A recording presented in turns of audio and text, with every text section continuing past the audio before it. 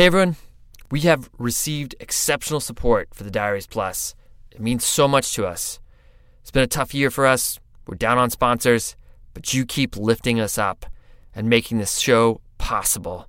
And because of that, we get to keep making more cool shows for you. So today we're releasing a new series on Diaries Plus called Good, Good, Bad. Trips, adventures, and fiascos that define our lives.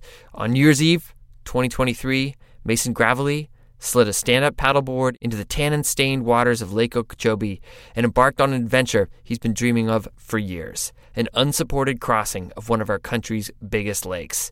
Between the weather, toxic algae, and alligators, he was told it was preposterous. But Mason's journey was a culmination of years of Florida adventures and a passion for conservation.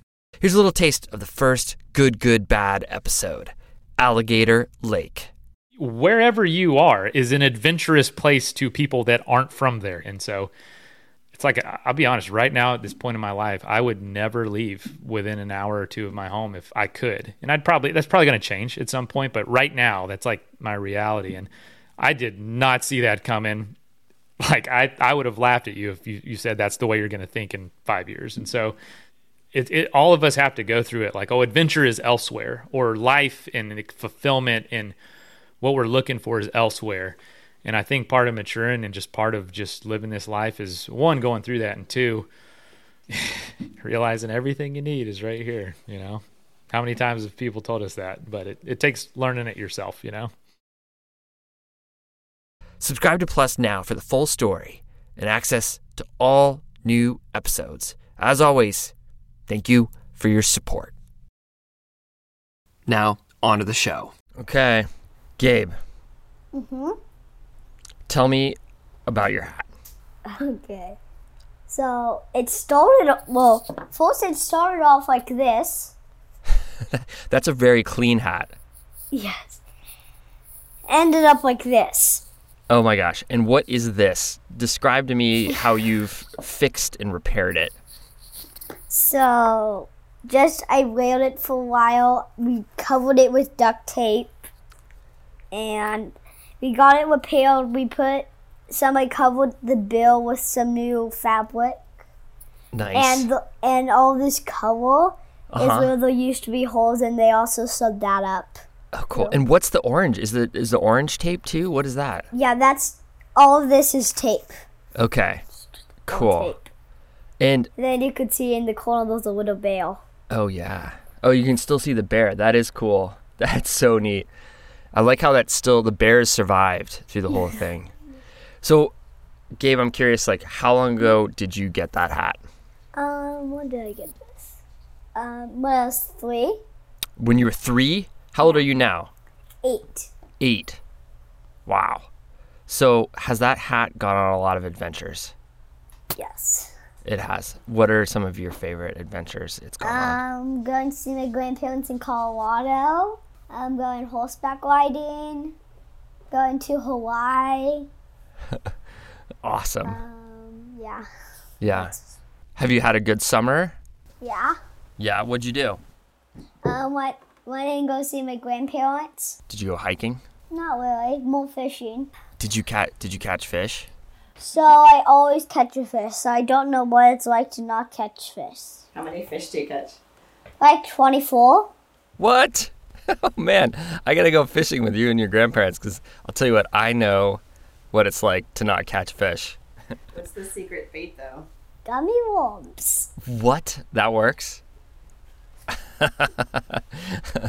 Do you ever accidentally eat the gummy worm off your own hook? Have you caught yourself? No. That could be a danger of using gummy worms as bait. That's true.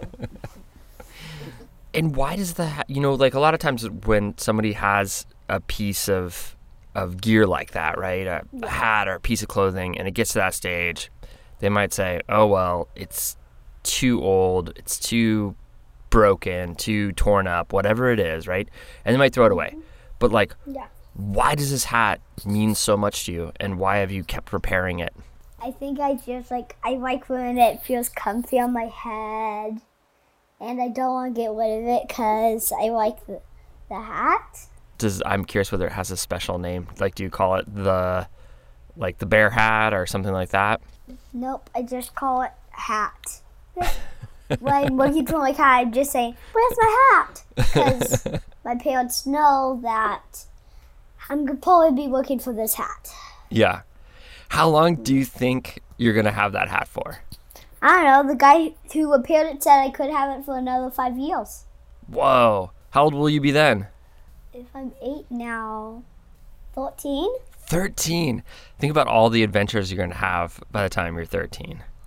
That's a lot. That's a lot.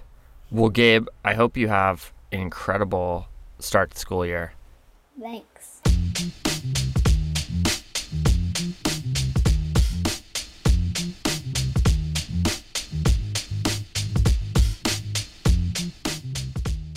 That was Gabe Clapper. Thanks, Gabe, for sharing your story about your trucker hat. I hope you go many more places in that hat, Gabe. It got us thinking, though, like, we all have our version of Gabe's hat. You know, there's an item of clothing, right, or a piece of gear that we've almost sort of bestowed meaning into. We've had like powerful experiences while we've been using it or something like that. And so today we wanted to kind of like get together and think about that. Think about those pieces of gear that can take us back in time, that can transport us to a period of when we were younger, you know, to a place, to a partnership. And, you know, those stories can be really deep and really cool. And they are 100% irrational, but also wonderful. And we're going to dive in. We've got the crew here today. Welcome, everyone who's here. Cordelia. Lacey, I'm here. Skylar, I'm here. Hopefully you're here. I don't know. I like it. It's like roll call at school. Lacey here. Skylar here. Becca, Cordelia. Everyone is here. Awesome. Well, today we're here talking about gear love. We're going to share some of our stories with you guys, and then we want to hear yours. So if you're on Instagram or Facebook, you can comment, share, post about it, and tag us. You can send us an email, and you can record a 2-minute voice memo and tell us your story. We know you've got some, and we want to hear them. I'm Fitzco Hall. I'm Cordelia Zars. You're listening to the Dirtbag Diaries.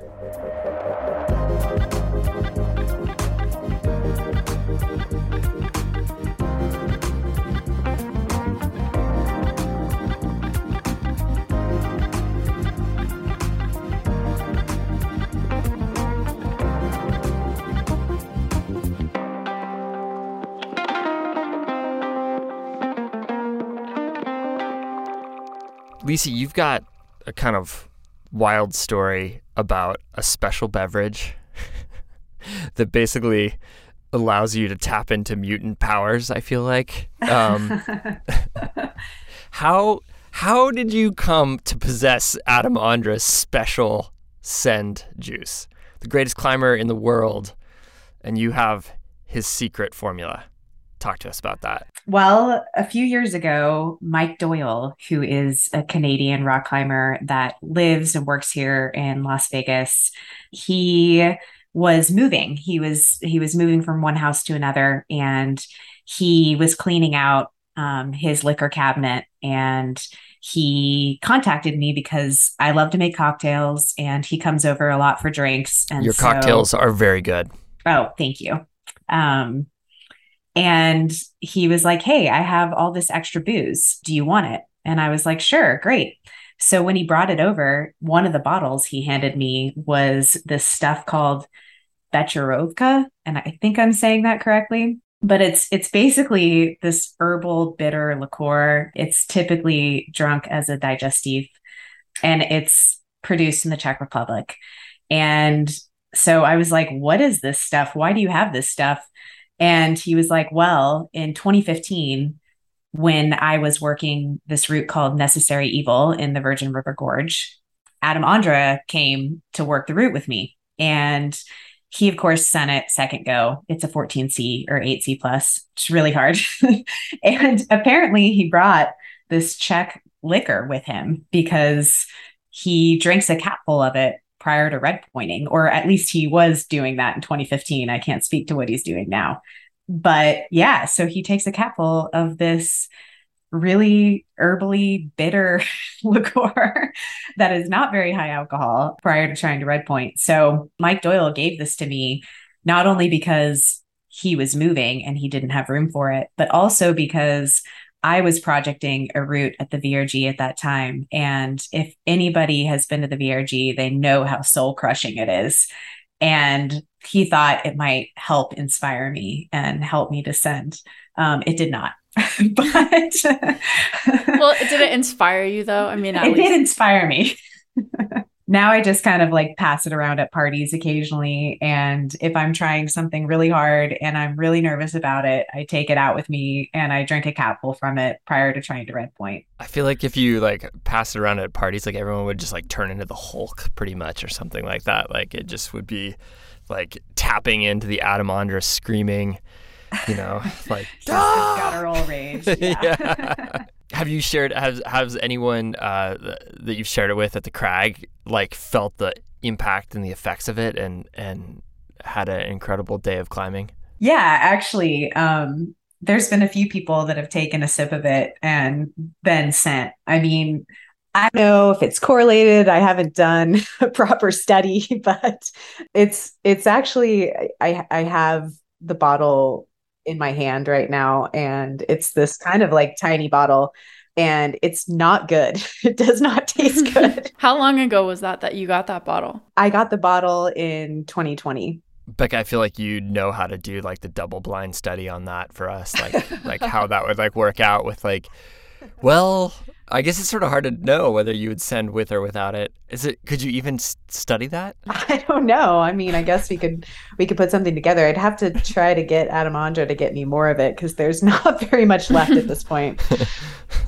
Well, that kind of story, it makes me think about items of gear that somehow become like a lucky token or a superstition in some way. Like I feel like we all have that piece of gear that's like, oh, if I don't bring this raincoat, then we're gonna get stormed on like crazy, or if I don't have this special carabiner, I'm gonna take a whipper.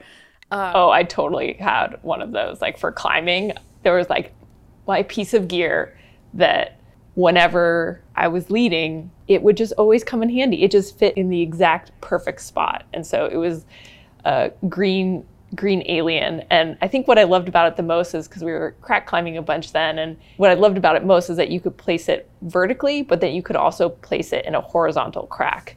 And I don't know if it was the cracks in Sedona or where, but it felt like that was like always kind of something. It was like, oh, this is where I want to be able to slot this in. Or when climbing like little finger cracks, and it would just get smaller and smaller. And so on so many climbs, whenever I got in that moment where I was like, oh, I don't know what to do, like, okay, I need to put in a piece of gear. And it's like, I would look and be like, oh, the green alien is going to fit there perfectly. So that was my like favorite piece. And it was my favorite piece. This is the point where she throws me underneath the bus. Fitz and his climbing partner accidentally left it and it got lost. But I think it was a valid reason, Fitz. Well, like you make it sound like, oh, you like left it somewhere, and it's like, well, it got left, but it got left like 25 pitches up El Cap in the middle of a blizzard while we were stressed out, and like, it basically, and I regretted it that really quickly as well too, because I remember there's just one of those moments on El Cap where we were trying to do it in a day. We were slowing down because we were kind of high up above the ground, and it was supposed to be good weather. It had been storming the few days before, and it was like finally supposed to break, and it was just like that one moment where you realize like, uh-oh, something's happening, and you're starting to go faster and faster because you just know. And then like all of a sudden, like looking over at the rim, and all of a sudden these clouds come down, they peel down the side of the one side of the valley, and then they come up over the valley floor and then up El Cap. And then the next thing we know, it's like snowing and light hailing and then raining.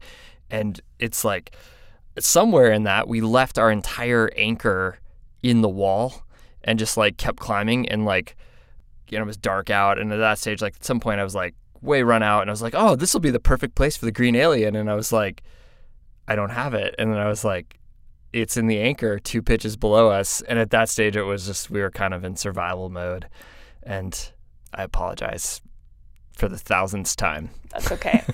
Beck, did your climbing suffer from like an anti-placebo. Like, I don't have Yes. I don't have the green alien. I can't do this.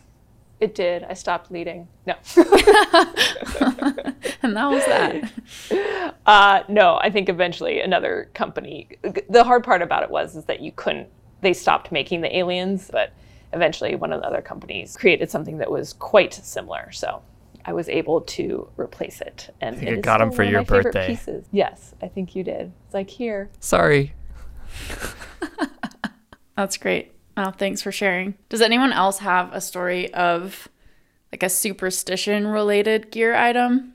I've got a story of a precious gear item that became a sort of absurd project, I guess. I was spending some time over in Southeast Asia, just backpacking around, and I spent some time in Indonesia surfing. And while I was there, I was renting boards, and they really weren't doing it for me. So I went ahead and hopped on one of my buddy's boards, and it just felt spectacular. And I'd never ridden a board like that. It was a fishtail with only 2 fins. I'd always been on quad fins or thrusters, which is 3 fins. And so I decided I was going to have one of these like made for me while I was there, because that's like not a big deal. It's easy to find people to make a board for you, and they're pretty cheap. So I went ahead and did that and got a cheap twin fin fishtail made for me while I was over in Indonesia. And I'd say that's kind of where the story starts, is when I rode his board, my friend's. But then it really kicks off when I first went out and rode that board. It was on my last night in Bali, and the sun was setting, and I just really wanted to take this board out. So I paddle out into like this pretty inky black water because the sun's pretty low already. And I remember paddling into my first wave on it, and it just like takes off. And I was hooked. I loved that board from that point on. It traveled with me all through the rest of that trip, which was like down through all of the South Island and some of the North Island in New Zealand, a bit more of Southeast Asia. And I decided when COVID rolled in and I had to get out of there and get home, I decided to bring it with me. And it isn't necessarily hard to travel with a surfboard, but I would say that it's more difficult than traveling without one for sure.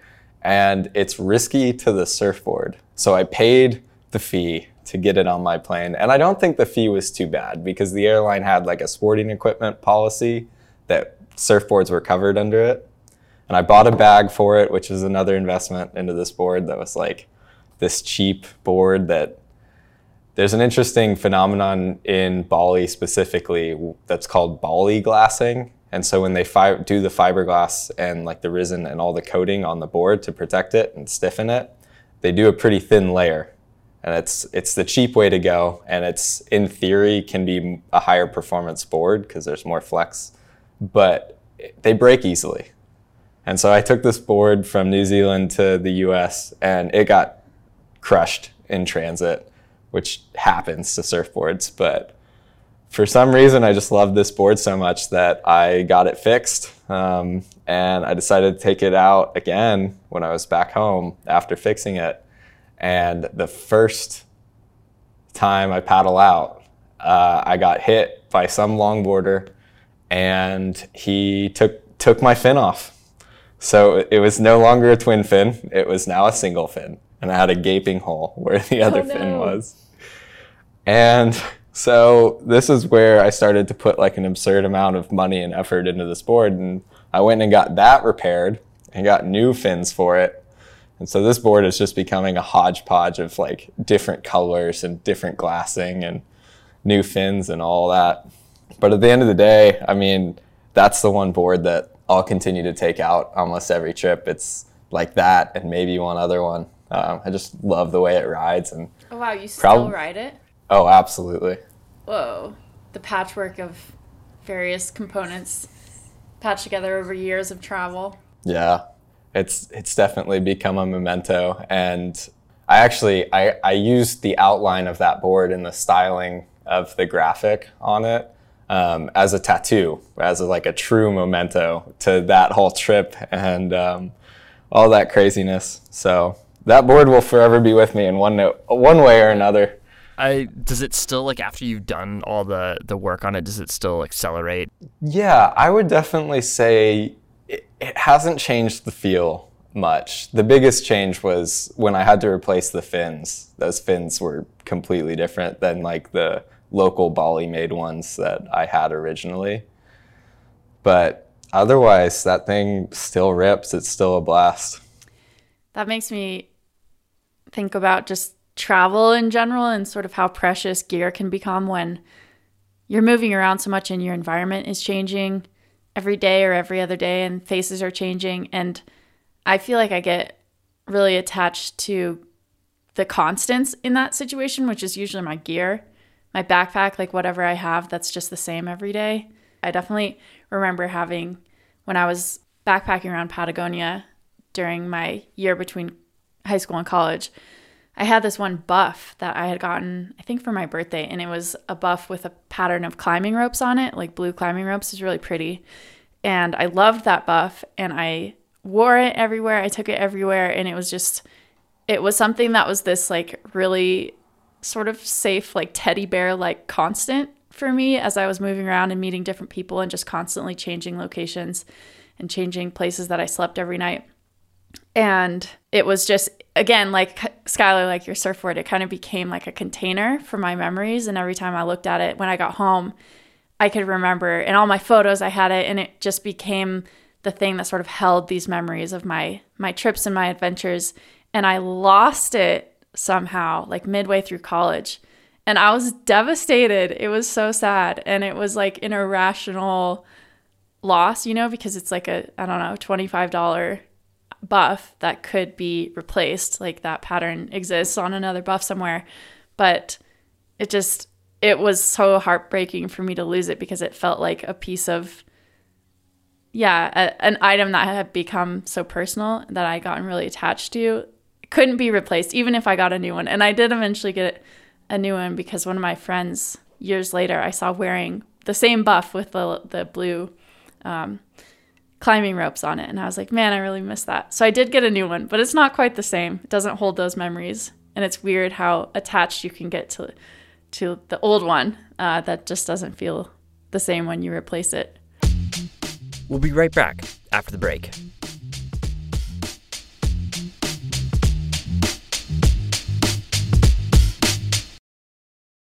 And support comes from Kuat Racks. They just released the Ibex, an overlanding truck bed rack that handles substantial loads both on and off the grid, because being off the grid is dope. Constructed from lightweight yet durable aluminum, the black powder coat is made for all the nature you can throw at it. Available in 6 different frame sizes to accommodate most truck models, the Ibex is engineered for adventure with versatile full and half height configurations. For more details, visit kuat.com. Kuat, because you will absolutely love this bed rack and all the dope places you go. Yeah, I feel like I have wool socks that definitely need to graduate to the next phase of their existence.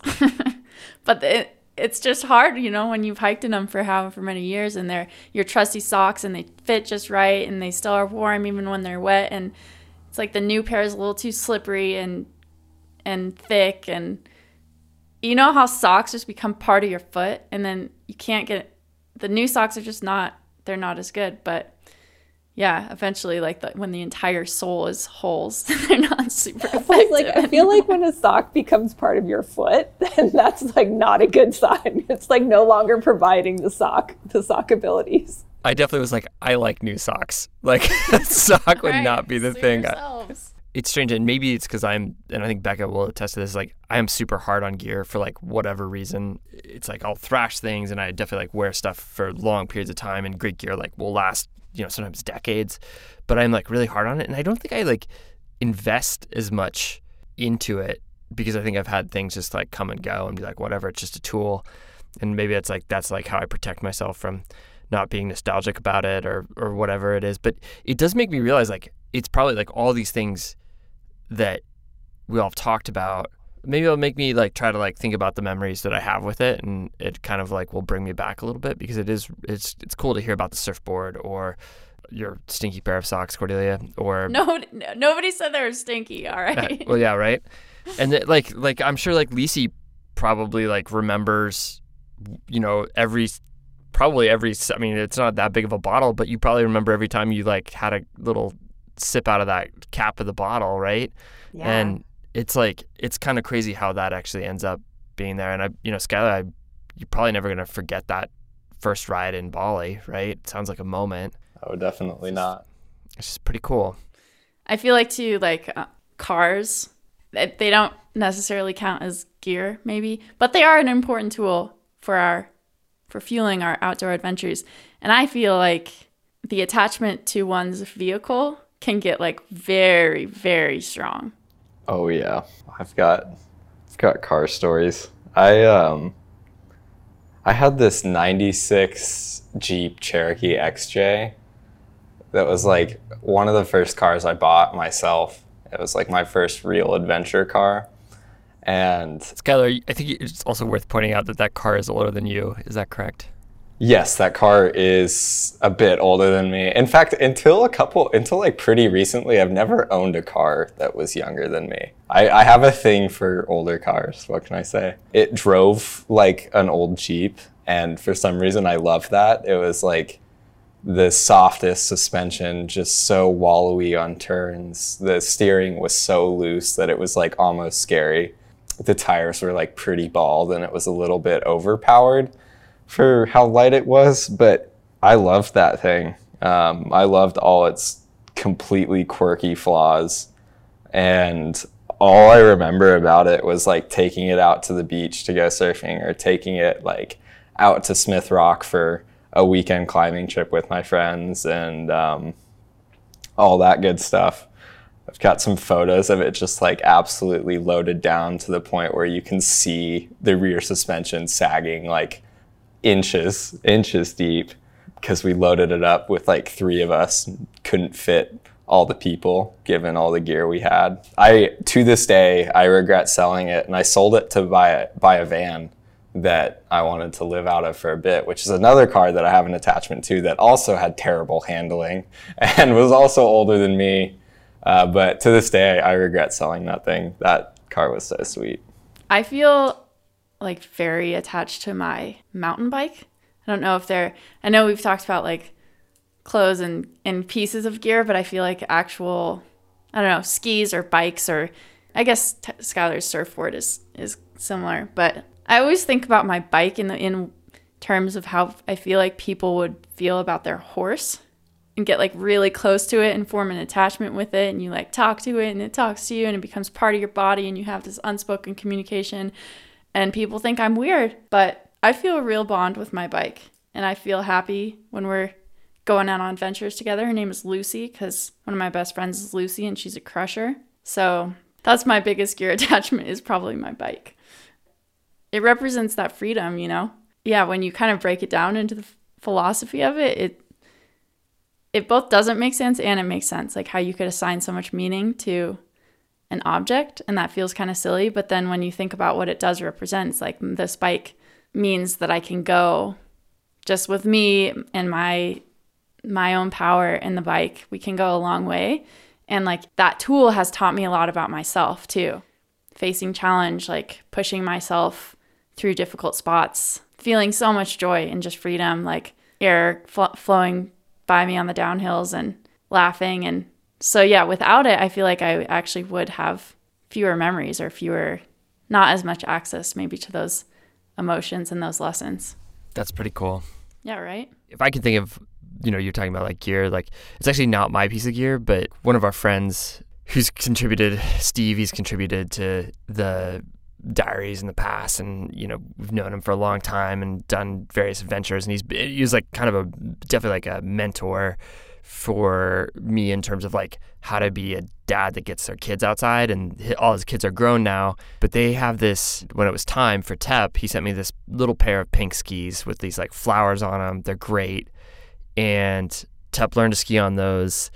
They got shared with another friend when it came time. They came back to us, and like Wiley had them, and this last year like Wiley outgrew them, and then we'll pass them on to May, who's Andrew, who works with us, little daughter. And it's like crazy to think that I think it's like these sets of skis have basically brought, I don't know, like 7 or 8 kids into that world of like sliding down snow.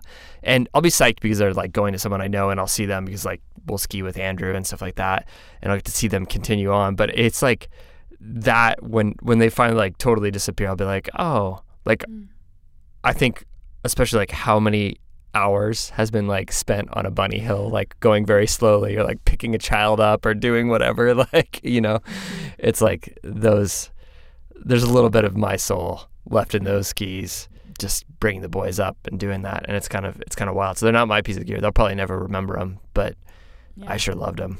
I sure appreciated them. I love that image of the pink flowery little skis. Oh, yeah. Through so many kids' lives. Well, it's so funny because they're all little terrors on them too. So they look like all cute, but there's like these little torpedoes flying down the hill, like about to take out your ACL. So, you know, don't judge a book by its cover. Well, thanks everyone for sharing your stories today. That was awesome. It does make me feel like I've just left like a wake of broken gear that I have no attachment to in my, like, I'm like, oh, hearing all this, I'm like, oh man, they have all these like soulful connections to gear. And I'm like, I just shred it until it's gone, until I can like warranty it. So apparently I either break gear or I have no soul. I'm not sure which. Well, if you're not like Fitz and you're like the rest of us and you form emotional attachments to your gear, we want to hear about those stories. I can barely form emotional attachments to people. Give me a break. It's asking too much. Well, no, but we really want to hear your stories. So ways that you can send us your stories are to post about it on Instagram or Facebook, tag the Dirtbag Diaries, comment on our post when we put this on social media. You can also send us an email about your experience at editor@dirtbagdiaries.com. And you can leave us a comment on our website. And you can also record a voice memo on your phone. Keep it to a couple minutes and send that to us. And we would love to hear it. We totally listen to them all. Just don't make them epic sagas. Short and tight. But we love them. Seriously, the voicemails, awesome. Well, thank you, everyone. Thanks, guys. Thank you. Thanks. Thank you. All right, bye. Bye. Bye. Bye.